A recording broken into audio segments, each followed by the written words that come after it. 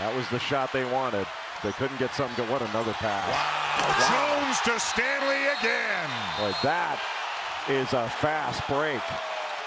The final score, Duke 68 and Kansas 66.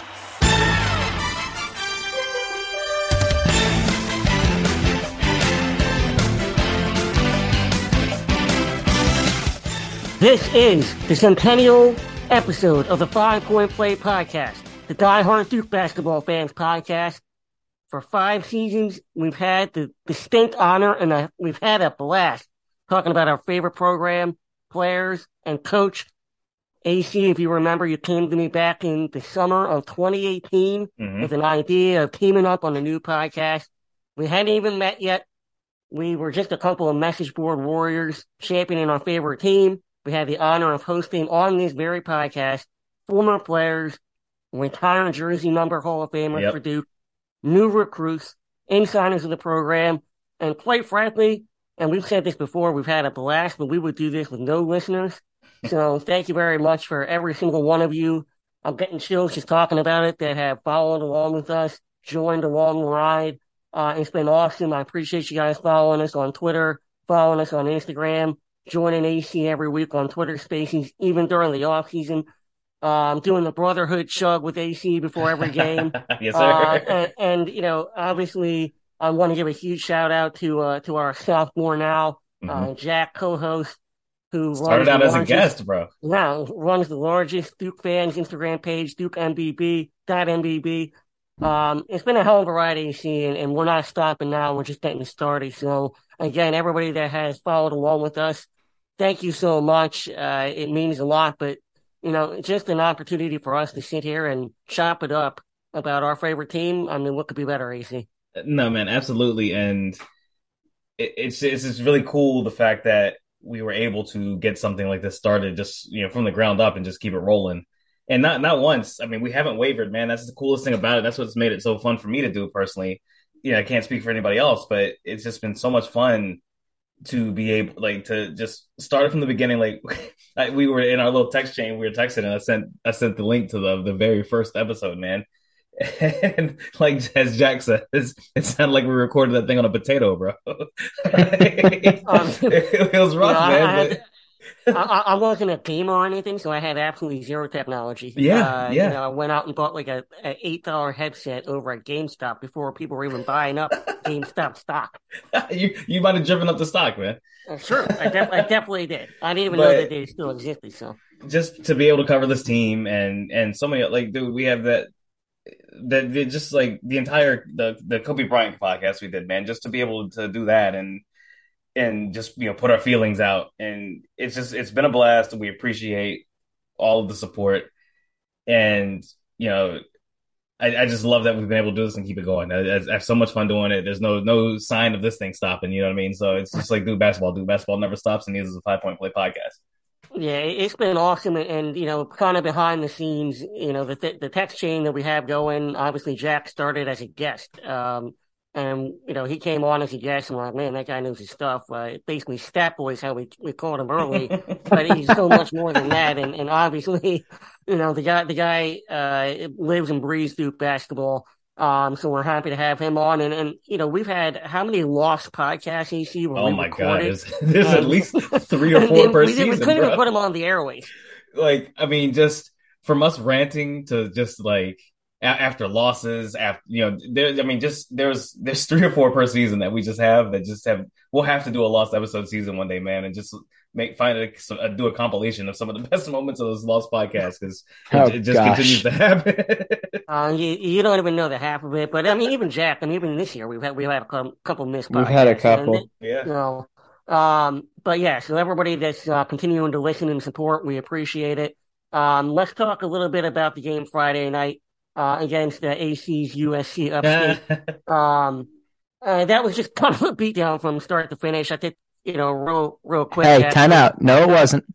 Okay. It was a beatdown from the under 16 TV timeout to finish. Right. And actually, you know, it's actually funny that you said that, because I think during our text chain, I even said, you know, Coach K, I believe, would have called a timeout there.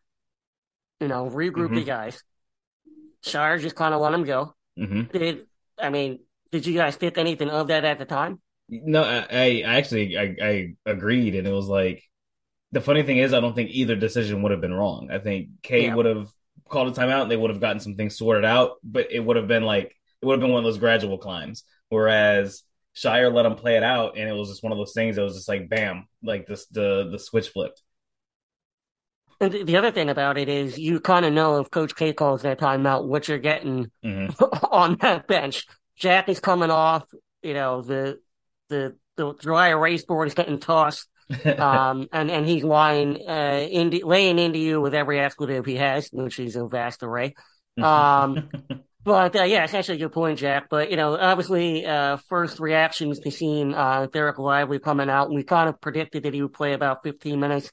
He played 14, only took 2 shots, made them both, couple lobs. How did you feel kind of seeing him out there? How did you feel like he kind of fit in with the squad? I was impressed. Obviously those 2 dunks were pretty big.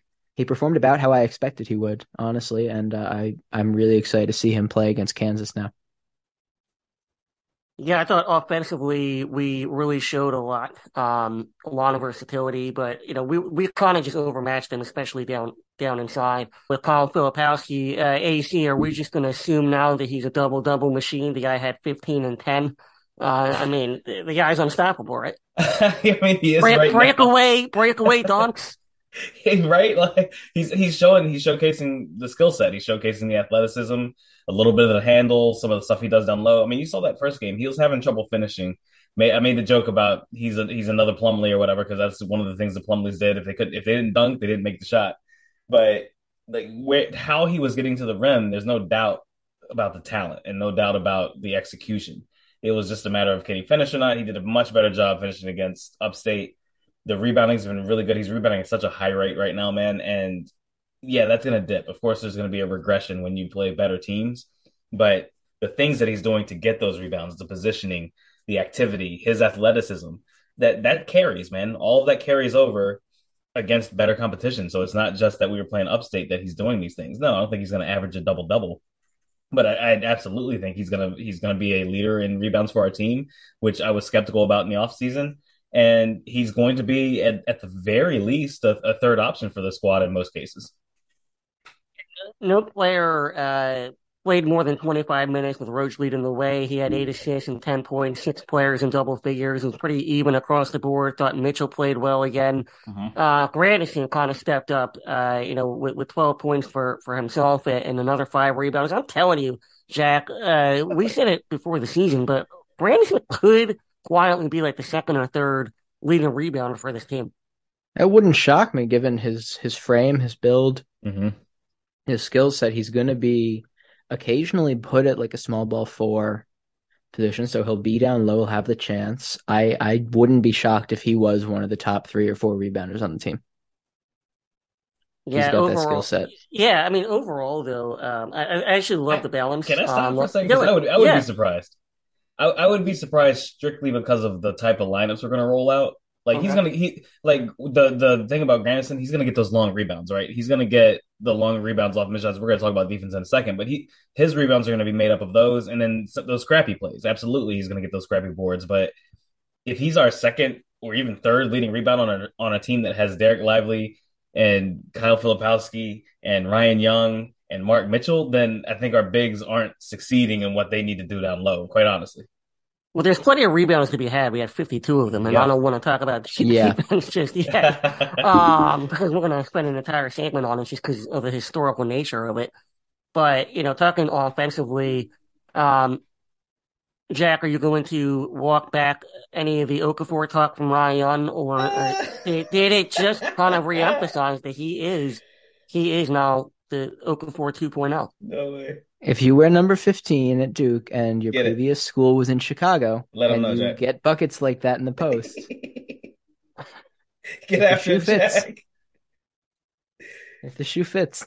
Yeah, I agree. All right, so 7 of 21 from 3. I gotta say, the free throw shooting, 7 of 26. Colin Filipowski, 7 of 8. That was very nice. Can we talk about Jeremy Roach missing free throws? Is it too early?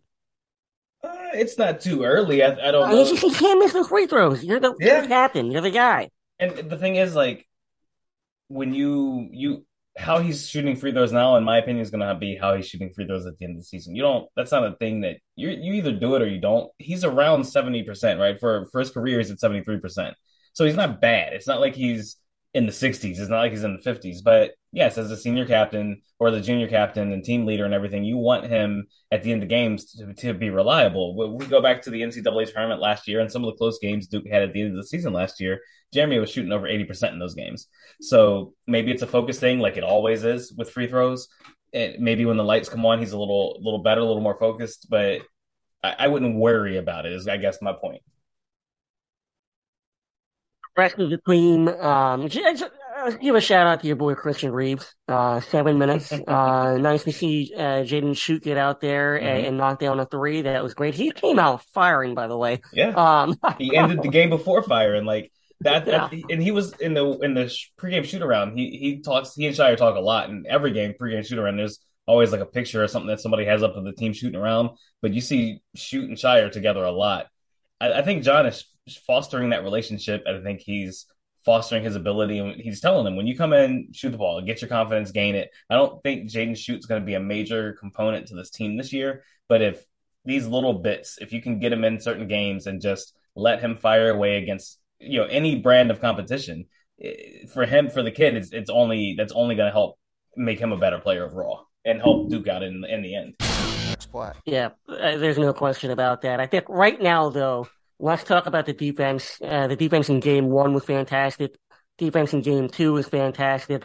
We talked a little bit about, what our man defense looks like and, how we think we can improve with our pick and roll and a little bit down low.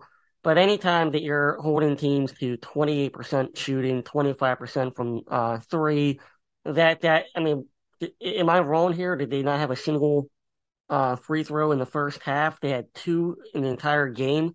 That means that you're playing without fouling, especially fouling shooters. That's just fantastic overall team defense. AC, kind of break it down from an X's and O's perspective now that you've seen 2 full games and an exhibition. What you're seeing that you love and where, again, you can see us to continue to tweak and to continue to improve as Lively gets more comfortable, gets more minutes, and then, again, when Whitehead comes back. Number one, the first thing I noticed is, John he's a member of the Brotherhood. So we play man defense and we play it out 25 feet away from the basket. So he's still keeping that going. One thing he's not doing, which is improving what was a problem for me the past few years with what Kay was doing, right? We're playing that far out, and I was begging. I was like, let's stop playing that far out. If we're going to play man out and we're going to play 25 feet from the basket and then continue to hedge as well, then that's going to be a problem with the way people play basketball now, where you have 4 and 5 shooters on the floor. John is sinking. He's keeping his guys back. So we're not hedging anymore. Like our bigs aren't hedging at the top of the key. And that's, it's an interesting change. I can't wait to see it against better teams and see how it does. But the hedge is a thing that's in basketball. It's starting to become a thing of the past. And it's keeping our bigs back, and it's allowing them to be in those rebounding spaces and things and affect shots when they come to the basket. Teams are still only shooting like 38% from 2 against us. So it's just beautiful that we can defend and rebound to end possessions against 2 teams that we're supposed to do that against, but it's nice to see us doing it. Yeah, what have you seen defensively, specifically for our front court? Because I know you brought that up in the last podcast. What have you seen from the front court that you think gives us the most opportunity to improve? It's still the interior defense. Obviously, Lively back made it look a lot better. But the defensive rebounding is there. The general, just like the big guys, for the most part, have been able to be out on the perimeter with the exception of Young, and even he's been pretty good inside. But I think there's a lot of room to grow there for him, for Flip, even for Lively. I think the interior, just generally defending at the rim, team's going to need to get a little better with. But I got to say, I've been more impressed after watching 40 more minutes of Duke basketball than I was after the first game. Yeah, I think it's going to almost reinforce what we thought we had seen. And to see even a couple of the tweaks that Scheyer made after game 1 was great to see, because you can tell that he's really getting into the film room and because that was kind of like, AC, that was kind of K's calling card, right? It was. Where nobody was going to outwork him when it came to watching film, Nope. breaking down film, and he would shun his family to watch film. And if you're an assistant coach of K's, you weren't going home either. Nope. If you wanted to get around, you weren't going home. Yeah. So to me shows that Shire is doing those same things. So yeah, he's his own guy, but he's also taking the traits that he learned. Absolutely. And there's still wrinkles to this defense that we haven't seen yet. Like Shire has a zone in his pocket. He has a press in his pocket. At the very least, he has those things from K, but those things came at a time when John was on the staff. So I have to believe that John had some input on how we play a little bit of defense, or how we have played defense in the past with Duke, and some of the changes that the team made to K's philosophy, while he still kept his philosophy. So John he's creating his own identity with it. He's younger. He knows the game a little better as a player than K would for this style of basketball that's happening. So I think the way John thinks about offense, I think he's going to be able to translate to that to the defensive end. And so far, that's the case, because it seems right now, at least without Derek, our defense is our strength, not our offense. Yeah. So as you bring up a good point, Jack, do you see us doing a little bit more pressing as the season goes on, especially in ACC season? Wouldn't shock me. That being said, I think it's more of a late game thing. It's not going to be Jordan Goldwire going 94 feet in your face. It's going to be more of, I don't know, bro. Okay. Jalen Blakes. I was going to say it might be Jalen Blakes. Jalen Blakes, bro. With a guy like Blakes, he has a lot of that intensity that we saw out of Jay Gold, but I really don't think. Sorry, Jack. Not to go really, but no, you're good. We need to talk about that. That block and then feed up to Derek Lively, whatever, bro. The Lively slam. That was incredible. But that's old school, like Duke going on a run. That is Duke basketball. Like we inserted Jalen Blakes, and it started. Thing. Yeah, that's the thing, AC, is that those were patented Duke runs that we would always see, and it would always start from what? On defense, whether it was a steal, whether it was a big block. A shot clock violation, like one of those things. And the next thing you know is, the quote unquote patented Duke run, 13-0, 15-2. And especially what I loved the most, Jack, was to end the half. Like that's what you love to see, especially as a coach, to go in, taking all the momentum, get you guys energized, ready to go. Like that to me is awesome. Was it last year against Virginia Tech where we had that run? AJ hit a bunch of threes and Trevor to cap. Yep. That was the best patented Duke run last season I can remember. And that's something that we've been missing the past few years, especially with the younger players, is that ability to get after it on defense, focus down, and then create offense off the defense. That's one thing young players you see in college don't necessarily do a lot of times, unless it's just they're running out on a fast break. They don't make the strides to create an offensive play off of a good defensive play. That's something you learn as you get older. And because we have somebody like Jacob Grandison on the perimeter playing defense, he understands it. Jalen Blakes understands it. So and Jeremy Roach clearly understands it. So we have a veteran squad in the backfield, in the backcourt, man. Like I thought we weren't talking about football for a few years. I got the Birds on my mind. The Eagles are getting ready to play tonight. Hey, let's go Birds. Let's go. But no, man, just having those veterans in the backcourt. It's not a bunch of freshmen in the backcourt anymore. It is a junior. It is a sophomore. It is a super senior. Bro, that is classic. That's not Duke. Even a super senior. That's a sixth year. Yeah, that is classic Duke, man, to have those old dogs who understand that type of play in the backfield, or backcourt. I did it again, getting after it on defense, man. I mean, to be fair, the Eagles' backfield defensively is also pretty stacked. But would I be crazy to say Mark Mitchell is also really good at doing that defense into offense thing? Yeah. I'd be crazy to say it. No. You're sorry. Okay. You wouldn't be crazy. That is what he's doing. Okay. Making sure, because he's been amazing with that. He's best in transition. We've all agreed on that already this season. And his ability to create a play on defense, finish it on offense. I mean, the one thing is, he's got to work on his vision on the break a little bit, but the defense to offense is there for him too, which is really special for a player as young as he is. Yeah, that's definitely one thing that we talked about in the offseason with him, is that we thought that would be his kind of calling card, getting out into the transition, being that versatile defender, making things happen. Between the length of him, Blakes, even Granderson, like we have Proctor, length on the don't forget perimeter. Proctor. And Proctor too, yeah. I mean, Tyrese Proctor obviously, still affects the game on defense. yeah, for sure. We have that athleticism, we have the length out there that makes it so difficult to pass around our defense that, as they get more and more comfortable with John's system and what he's looking to do, I think the defense will be here to stay. I really do. It's going to be interesting to see what happens tomorrow night, and we'll talk about the Kansas game. But to me, I think even if we're not hitting shots, even if offensively we're not clicking, defense will be a calling card for the reason that you mentioned, AC, that a lot of these younger guys, a lot of the reasons we haven't had those patented Duke runs in the past couple of years, they don't realize that it doesn't stop after you get one stop or two stops. You have to keep, how many times have we had in the last few years where we have a chance to put teams away and we just don't do it? Yeah. And so I'd like to see that be a change. Absolutely. And how can Shire get that out of them? I think some of it is scheme and some of it is the age of the players. But if we talk about scheme, I brought up earlier, we're not hedging anymore, which means our guards aren't sunk down on the baseline anymore, which means they're up top. So we're getting in passing lanes again. We're getting those steals again that we weren't getting, unless you had a Trey Jones on your team.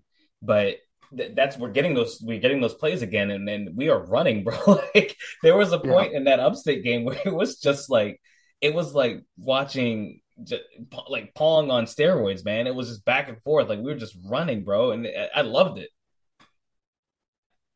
If John's able to continue to progress his defense, then we're going to be in every single game, even games that we have no business being in. You're out there, and I'm saying you're going to shoot 2 of 17 from 3, but there will be games when we just can't shoot. Are we playing at Virginia Tech this year? I don't have the schedule in front of me. I believe we have them home and away this year. Okay, so that's a game, obviously, as tradition, where we'll shoot horribly because that's just the worst. Castle's just the worst. It is. It really is. We talk about. Oh, shut up, Tech fan. But it is. Like, I played in that gym. It's a horrible gym. It's a terrible gym to shoot in. Even JJ Redick hated shooting in that gym. No. All right. So speaking of Virginia Tech, they are one of the teams that are undefeated in the ACC still, but the ACC has had. Guys, we say this is starting to become a running joke here, but poor Louisville. And now Florida State's 0-2. Shout out to Johnny Dawkins. Dawkins, baby. And unfortunately, shout out to Jeff Cable, who just got blown out by 25 to West Virginia. Let's talk about, Jack, I know you have strong feelings about the top of the AP and coaches polls here, not deserving of being 1-2. Talk to me. Get him, Jack. I mean, number one teams aren't losing at any point in a game to College of Charleston by double digits. No disrespect to the College of Charleston. Beautiful campus. It's a great school. I have some friends from high school that went there, but no. If you are playing a SoCon team that close where it takes you until the last 3 minutes to pull away, you're not the best team in the country. If you are winning a game only because you're getting all the calls and the play broke down on a potential game-winning shot with 2 seconds left, you should not be ranked number 2. Get him, Jack. Did you watch? Michigan State was outmatching the hell out of Gonzaga. Yeah, Gonzaga looked stuck. There were 10 phantom fouls called on State that cost them the game because both of Timmy's matchups fouled out. This is the god-awful calls. Emeka Okafor, shit all over. It's not like we didn't warn you guys. Yep. It is. That's exactly. It's Tyler Hansbrough. Yep. It's sad, but you know what? It's what it is. I think Houston's the best team in the country. I think Kentucky's probably a little bit behind them, but not much. Duke and Kansas right after, which is why I'm really excited for tomorrow. I think Michigan State should be ranked. Also, shout out to Temple for shutting up all the local fans here in the Philly area. Get them. Because I cannot stand Nova fans since 2018. But, this is a weird year. It's early, and Gonzaga's going to get their ridiculously unfair share of high votes until the PK 85 in the next couple weeks. And even after that, probably, even if they lose, they'll still be top 10 all year. Hopefully Duke is the reason that they are not top 2 all year. Yeah. But yeah, Carolina's not going to stay in the top 10, I don't think, once conference play hits. And even maybe with this PK 85. This is, it's not just me, AC, TK. You guys have said the same stuff. Hey, look, this is your floor. This is your floor now, Jack. You don't need us to, bro, keep eating, bro. Take the shots. When you're on, you're on. You don't need us to, All right. I'll just say my piece, which is I don't think that these two teams are the best two teams in the country. I think Houston's better. I think Kentucky's better. I think Duke and Kansas are both better. I think at that point it's kind of a toss-up, but I truly do not believe that the top two teams should be where they are. I think Gonzaga's always overrated, and I think Carolina's rating was inflated by their late season run, which was led by a guy who is no longer there. Yeah, that's kind of regurgitating exactly what we talked about in the preseason. Yeah. And I think the first 2 games probably showed that. I think that you said it perfectly. I agree with him. I think that Houston's the best team in the country, and I said it before. I think Kentucky is second. Yeah, no, we're going to see them. We're going to see them tomorrow night, and now we're talking about Michigan State after what they did to Gonzaga, and they should have won that game. I thought Izzo's hand was going to explode. That last play call was terrible, and the fact that they didn't try to get a better shot even after it broke down was even worse. Anybody else, AC? I mean, Arkansas, I still think it's going to be a really good team. Yep, Baylor's going to be good. Baylor's going to be good. Yeah. No. Do they have Chuma Chachua back? I haven't even looked. I don't think he's come back in yet. Okay. But I just want to give a shout out to Grambling State, who got four top 25 votes in the AP, and I don't think that those are like token votes.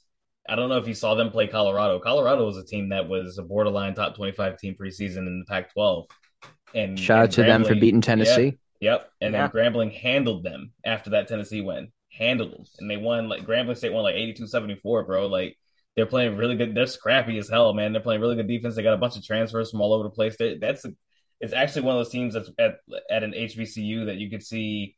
It would be the first time in history if they ever made it into the top 25, but it would be amazing to watch that. They have a shot. Yeah. And what about your San Diego State Aztecs? It's still rolling, bro. They had a nice win over BYU. I thought they'd win by more.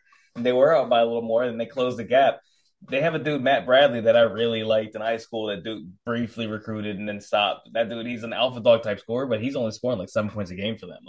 San Diego State is very balanced and very good, and they beat a good BYU team, man. They're just going to keep rolling. I'm telling you, Final Four for them. Jack, your UVA Cavaliers moved up a little bit.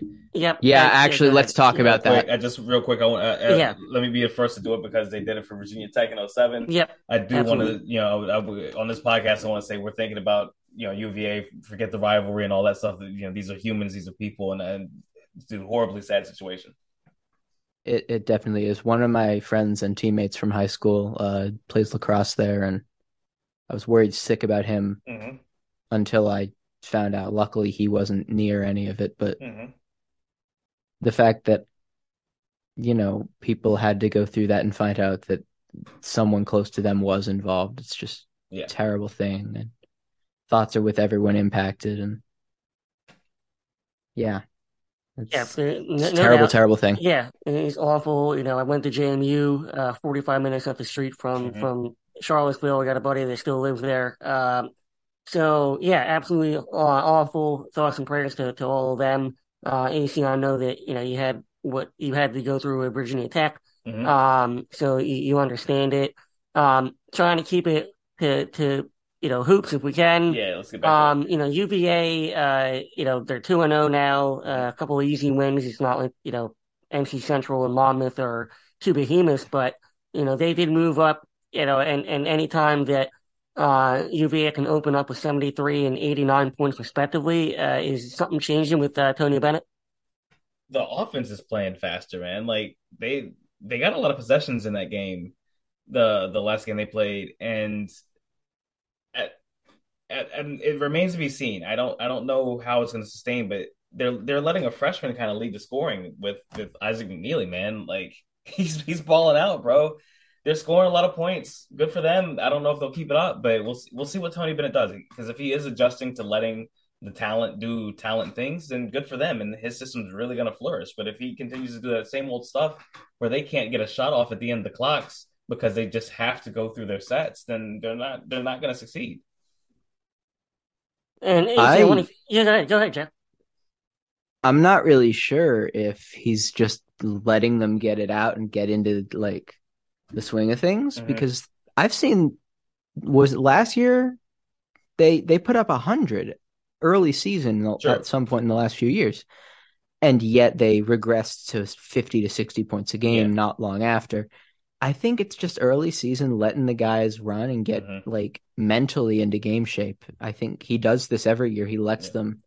And I mean, it's resulted in some early season losses here and there because he does not know how to coach from behind, and they never know how to play from behind with the offense and defense they run. But I think this is just an early season thing that Tony Bennett always does.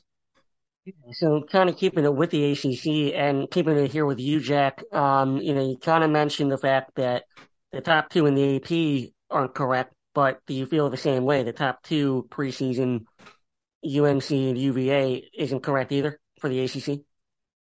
I mean, I thought that, like, off the jump, I thought it wasn't correct. I don't think UVA is going to be a force. I don't know how good UNC is going to be, but I don't think they'll be top two. I think it's going to be Duke and Miami. I'm standing by that. Yeah, those are my two teams, but AC, I know you want to talk about Virginia Tech. Go ahead. Let's do it real quick, baby. Like, and I'm not just, correct me if I'm wrong, I'm not just being a homer. Like, Mike Young's system is really, it's flourishing. We lost Keve Aluma and we lost Storm Murphy from that team last year. And those are some key pieces to help get that system in place. But the guys they have now, Padula, Basili from Wright State, that kid is balling. Like, they're a good squad, man. They are going to be a force to be reckoned with, and they're not going to start out like they did last year, under 500 going into January, and then having to claw their way out. Like, this team is established. Is there anything that you need to worry about with Florida State? Because I actually thought Florida State would be a kind of a sleeper. Oh, dude, can I? Because I was the one who was like, Florida State's going to be top three, and this happened last year too. The same thing happened last year. They lost some stupid games last year, and now you get them starting out 0-2 against Stetson and UCF, two teams they should be burying with their talent level.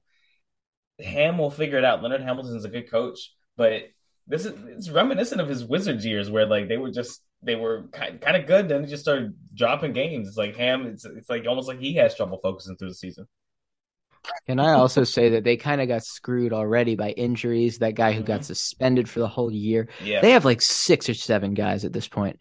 They've been really just put in a bad situation. The depth was supposed to be the strong point. They barely have anyone now that's on scholarship. So I understand why they're in the spot they're in. That being said, they still should have at least beat Stetson. Yeah, I would think so. The ACC, and I do, is there any chance that Louisville wins a game this year? They'll win one, maybe two. They'll beat Boston College, bro. They'll beat Kentucky. Boston College is undefeated. They're 2-0. God, did you watch that? No, I did not watch the Boston College game. No. Radford. I want you to think about what you just asked. Right. Dog, it's college season, man. Every game is on. I'm sorry, I didn't watch. I was watching Philly Big Radford 5. Game. I was watching Philly Big 5. I'm not watching Radford or Boston College. I'm still a Brian Antoine fan, so that's why I'm watching Radford games. All right. I forgot he transferred to Radford. Yeah. Holy shit. Yep. And I spent a little time in Radford too in college. You know what I'm saying? So I kind of watch. I'm sorry. All right. So the ACC doing what it normally does. Losing a couple stupid ones early, but I think the top of the conference and even the middle part is going to be a force to be reckoned with. And we'll see more than 3 teams ranked, by the time the turn of the year comes around. Kind of switching gears a little bit because tomorrow night, we referenced it multiple times, we play Kansas in the Champions Classic. This is, to me, it's been around since 2011, but to me, this is really the 10th year anniversary because I don't count what happened when there's no fans in the stands. So, I think that this is really it. But we want to talk about our favorite moments from the Champions Classic, over the years, and not all of them are W's, believe it or not. But I kind of want to start out with the very first one. I happened to be there in MSG, November 5th, 2011. Duke beat Michigan State 74-69. And the beauty about that part, not just because your boy was there, was Coach K setting the all-time wins record, taking it from his mentor, Bobby Knight, who was there calling the game, had a beautiful embrace afterwards. I couldn't tell you a whole lot about the actual game itself. I just know that moment is why everybody was there. The place was absolutely packed. And it was such a great moment for not only him, but for the program. Yeah. I could tell you Andre Dawkins put up 26 in that game. Yes, sir, he did. Yes, and I can awesome. I can also tell you, TK, it was the 15th, not the 5th. Did I not say the 15th? You said the 5th. Oh, I meant the 15th. I'm sorry. I'm actually sitting here reading it. But that was probably just But anyway, that's why you're keeping me honest, Jack. I appreciate that. That's what he does, Ed. I was like, that boy. Yeah. That was Austin Rivers year. I remember watching that on TV. My family was able to go, but I had school the next morning, so you know how it is. That's how it goes, man. That's how it goes. So, obviously that was a big one. AC and I have been at MSG for a couple other big games, Champions Classic included. But AC, what comes to mind for you? A couple games that you want to talk about? The first one I want to highlight is kind of in a season that was just so special. One of the lost games in that season was the 2014-2015 Champions Classic when we won the title that year with John Tyus. The game against Michigan State.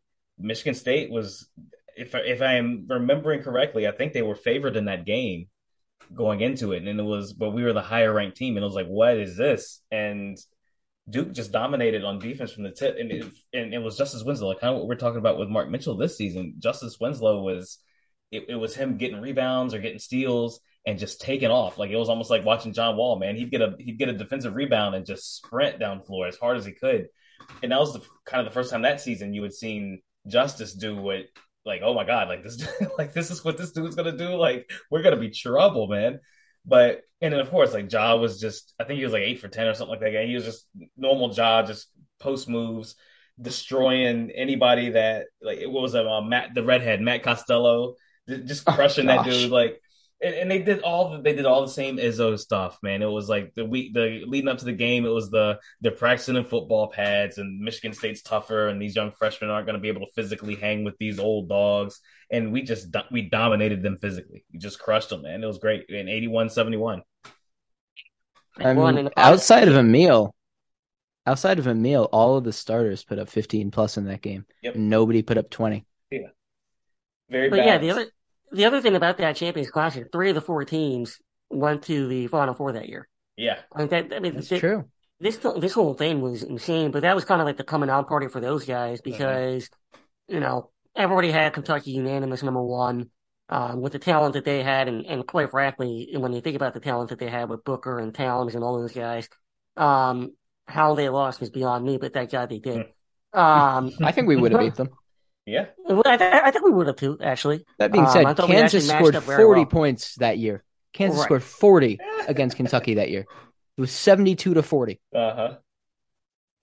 And I don't know if we would have won that game, but I believe when we went back to it in the Final Four, also in Indianapolis, I thought we were going to win that game if we had played them. Mm-hmm. Oh, I think, no question. I think Duke was going to win that game.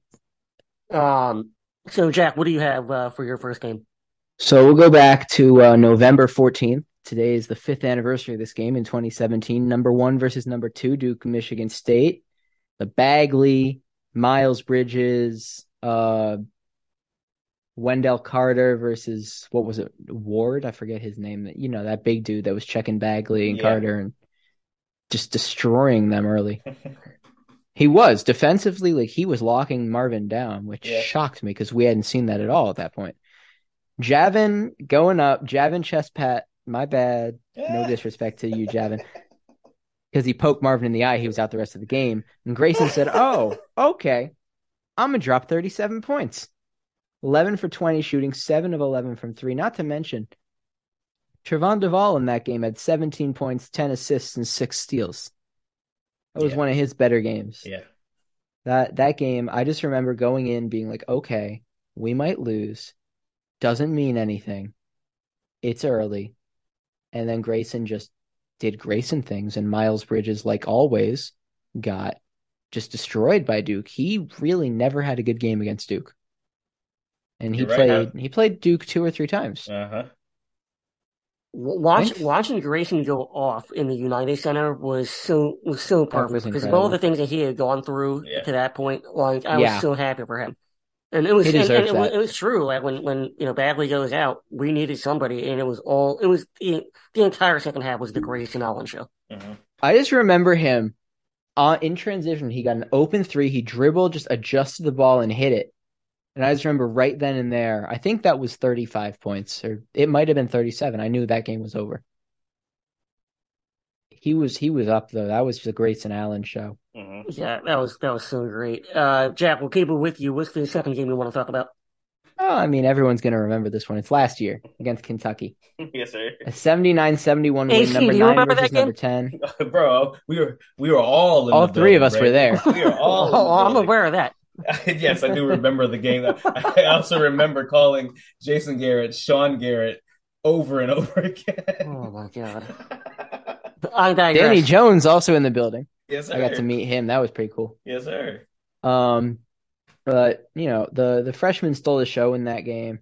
Paulo, 22 points, 7 rebounds, and 2 steals. Trevor shot 10 of 18, had 25 points and 3 steals. Mm-hmm. Wendell had that monster dunk. I don't know if you guys remember. Yeah. He drove in from the wing and just punched it. I was sitting right behind that hoop in the lower level, probably like 15 rows up. Mm-hmm. And that was just crazy to see from that angle. That game was crazy. I drove home from college to meet my family so we go to the game. Yes, sir. Slept at home and then drove back to school the next day and was almost late to class. Totally that worth was it, though, so dude. Beyond worth it. Totally worth it. Like that so Trevor, beyond worth it. Like that boosted Trevor's stock so much, man. Yeah, I mean, it's probably put him into the lottery on that. Right, yeah. I was going to say, like, that's pretty much what propelled him for the rest of the season to be like, okay, well, he's gone. That game literally might have been the thing that ended up making him leave. You know what I mean? That's what I'm saying. I think he ended up back in the Garden, and 25 points per game in the Garden before turning pro was pretty good. Yes, sir. Yeah, that was an awesome game to be at, obviously. AC, what else we got?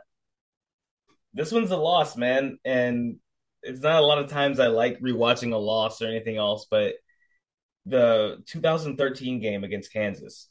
This is a theme here because we play Kansas and whatever with the record on that, but that was the Jabari game, man, where Jabari Parker was just going absolutely insane. Inside, outside, 3-level scorer. Everything that you heard about Jabari and what he could do, he was doing to the tune of 27 points, 9 boards. And he was crushing Kansas, man. Like, it ended up fouling out in that game. And that's one of the reasons we lost that game, but we didn't have him towards the end. But what a game. And everybody else stepped up. That's the one thing I liked about it. Everybody else stepped up. Emil Jefferson had 17 a game. He was our second lead scorer. Like, he balled out. Quinn played. He was really being our point guard the way we needed Quinn to be our point guard, and it's just his season took that inconsistent turn, man. Yeah. Rodney Hood didn't have the world's greatest game, but we survived it because Sheed Suleiman off the bench was balling out, man. Like we had 6. That was the problem with that team. We had 6 that could play, and down the stretch, Kansas outlasted us. Yeah, I thought we just kind of, especially Jabari, we just kind of ran out of gas a little bit at the end. But I remember thinking going nuts. Yeah, individual performances like that game and that UVA game that Jabari had that season, it was just like this dude is we're watching NBA All-Star on the court with college kids. That's what it felt like. Should have been. Mm-hmm. So kind of finishing that game. Go ahead. That game, I remember just being blown away by Wiggins and Embiid on the other side. Yeah. And as a Sixers fan, shout out to Joel for dropping 59 last night. But I just remember there's never a way to shoehorn that in. Got dunked on by AJ Griffin.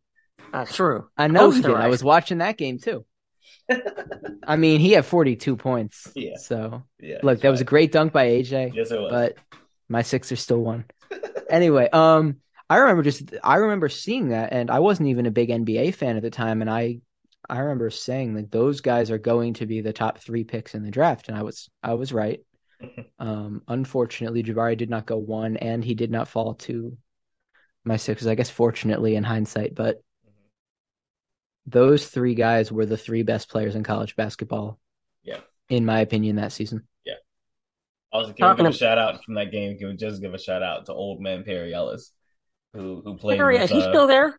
He played in 1991. Come on, he played for Roy Williams. He played for James Naismith. He was an assistant coach in 2020. Yeah, he's around. He was literally still on their bench, and that's not a joke. But I'll tell you what, Perry Ellis and Jerry McNamara, those are guys that not only did they play for 37 years, but they're still there. I just don't know. I don't get it. Yeah, Jordan Bohannon. Bohannon too, bro. Oh my goodness.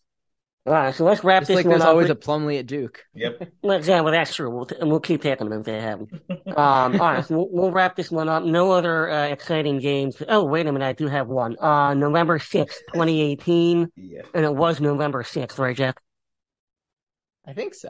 Okay, well, it was. It was November 6th. It was actually the first ever 5 Point Play podcast recap preview, right? So it was an interesting game. Number 4 Duke, massive underdog to the vaulted number 2 Kentucky, and it was a nail biter. I'll be the first to admit it was a nail biter, but then they tipped off, and Duke wins 118-84. Talk about the 3 best players. I mean, Zion, RJ, Cam, just it was not. I don't think I've ever been.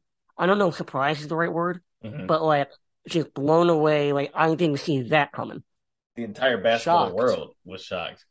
Like Tate Frazier and what's his name? The guy who does the podcast with him, that NCAA Hoops podcast they do. They hate Duke. They're UNC fans, Ohio State fans, whatever. They hate Duke, and they have an entire podcast dedicated to that game and the Duke Louisville game from that season. Like, but that game was just amazing. Like, the world was put on notice. So it was like, you started getting that talk about, could this Duke team beat the worst team in the NBA type stuff? It was like, bro. The answer is no, they could not. Right, and I was saying that at the time. That pissed me off, that talk. But it was really insane, though, to see the flip that happened there. You know, so we come in as underdogs in that game, right? And then we put on such a beatdown that we are now not only putting the college basketball world on notice, but like the world of sports on notice that this team is the Beatles. They have Zion Cam at this point. Like it was just it. I've never seen a 180 like that in my entire life. The block that Zion had in the second half, into the layup, coast to coast, to the ridiculous bounce pass to RJ for the N1. And that was just one of many plays in that game that were just absurd to foreshadow what was to come the rest of that season. Absolutely. Let me talk about that game a little bit, because I remember going in, I remember sitting down and thinking, we might not win this game. Like, we're going up against...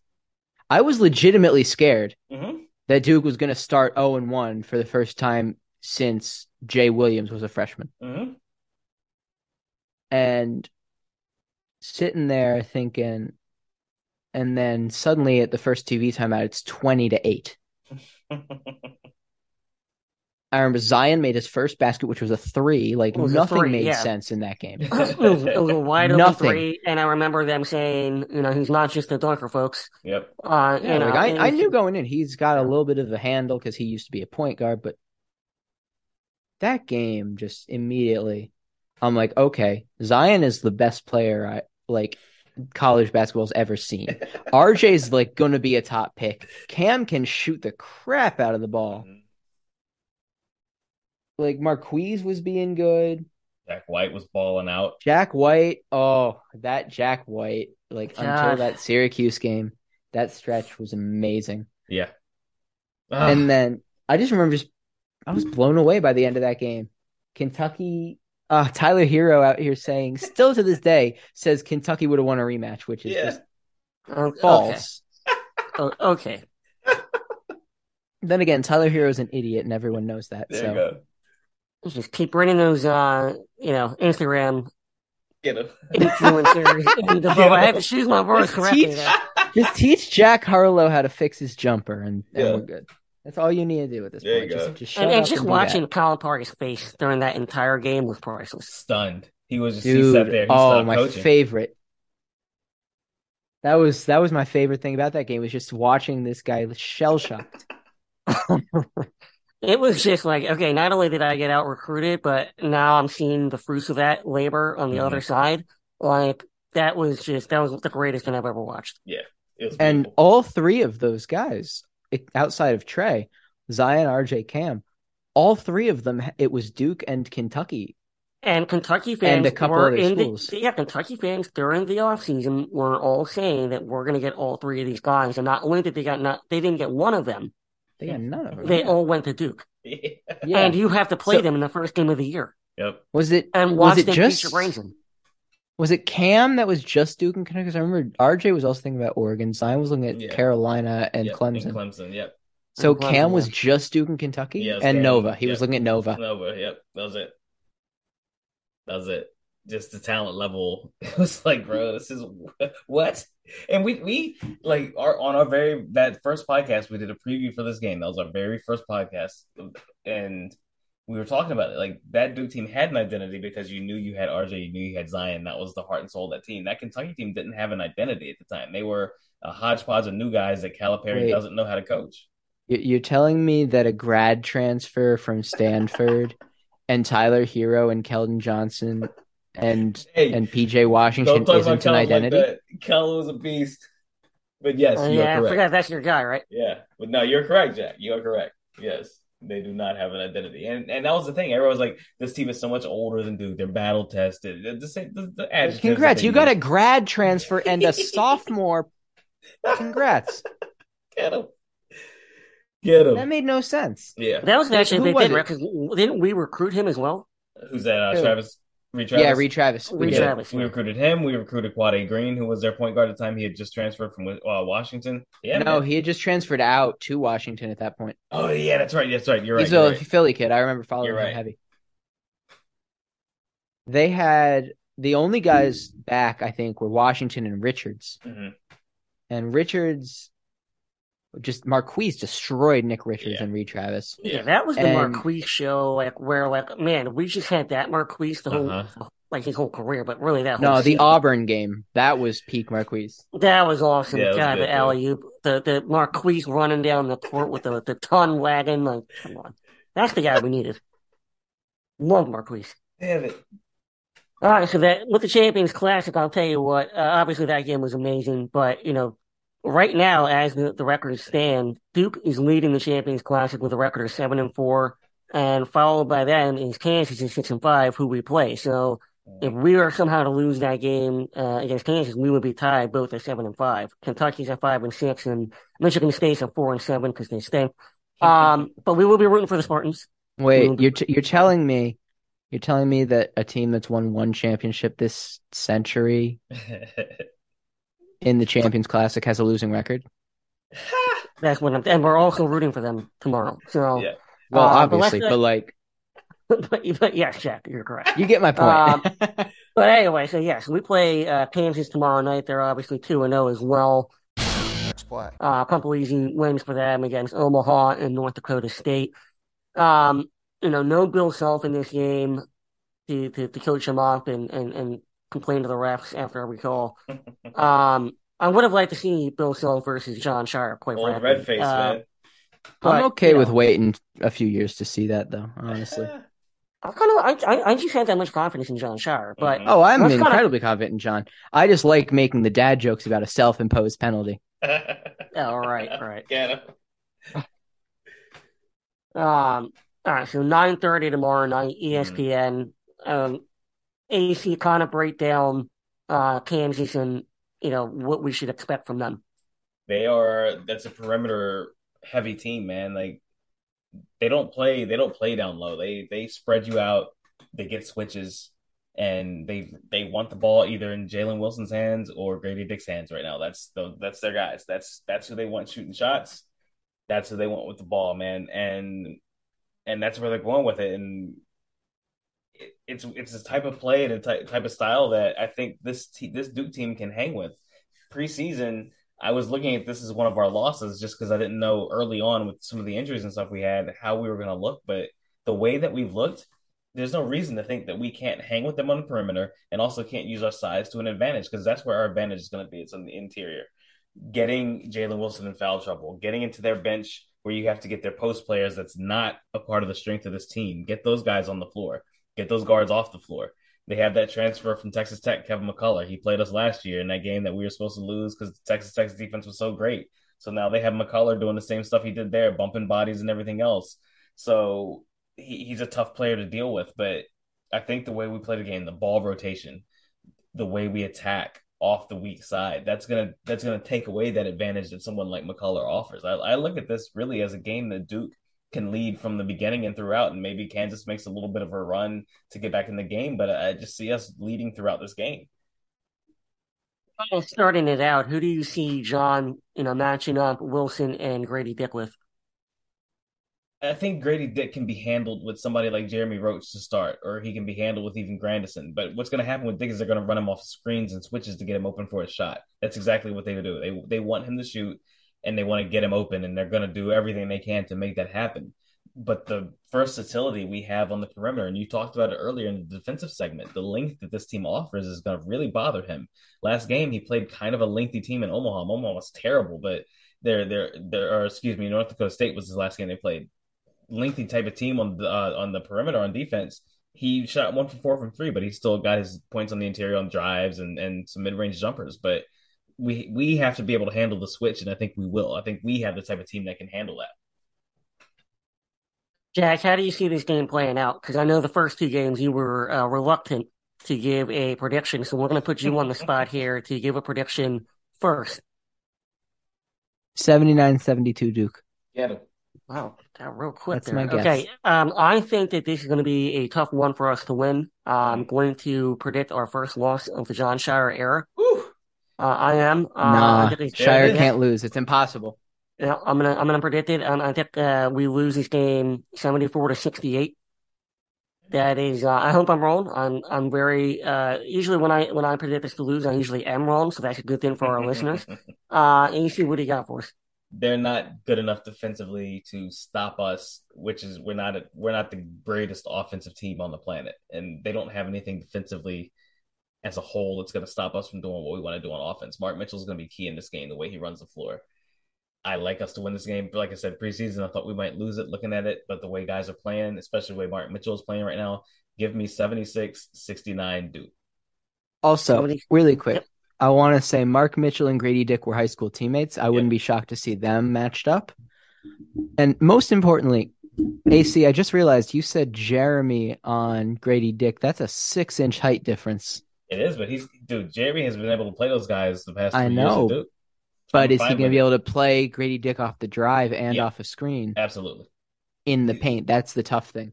He'll be just fine. I see a lot of Grandison and Mitchell, I think, on Grady Dick.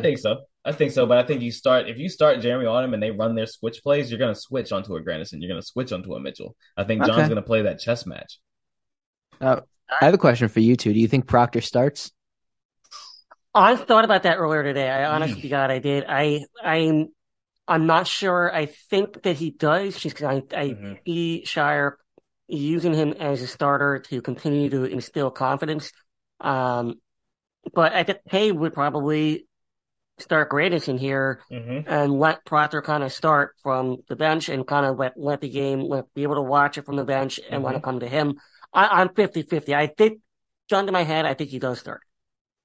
I'm gonna say, especially because of the Grady Dick matchup, I think Jack's onto something, man. I think you might see a Jeremy Grandison, Mitchell, Flip, and Lively start the lineup. Well, we'll see. And somehow I think just because of that, it's possible. So somehow we got through the entire Kansas preview, talking about Grady Dick without a pause. An entire episode without a pause. It's a pause-free segment in our 100th episode of the 5 Point Play podcast. Thank you for listening, and let's go Duke. Thank you, guys. Let's go Duke. Let's go Duke. Hey, guys. Thanks for checking out the 5 Point Play podcast. Like, comment, and subscribe wherever you get your podcasts. And also check us out on Twitter and Instagram. 5 Point Play Podcast. Let's go Duke!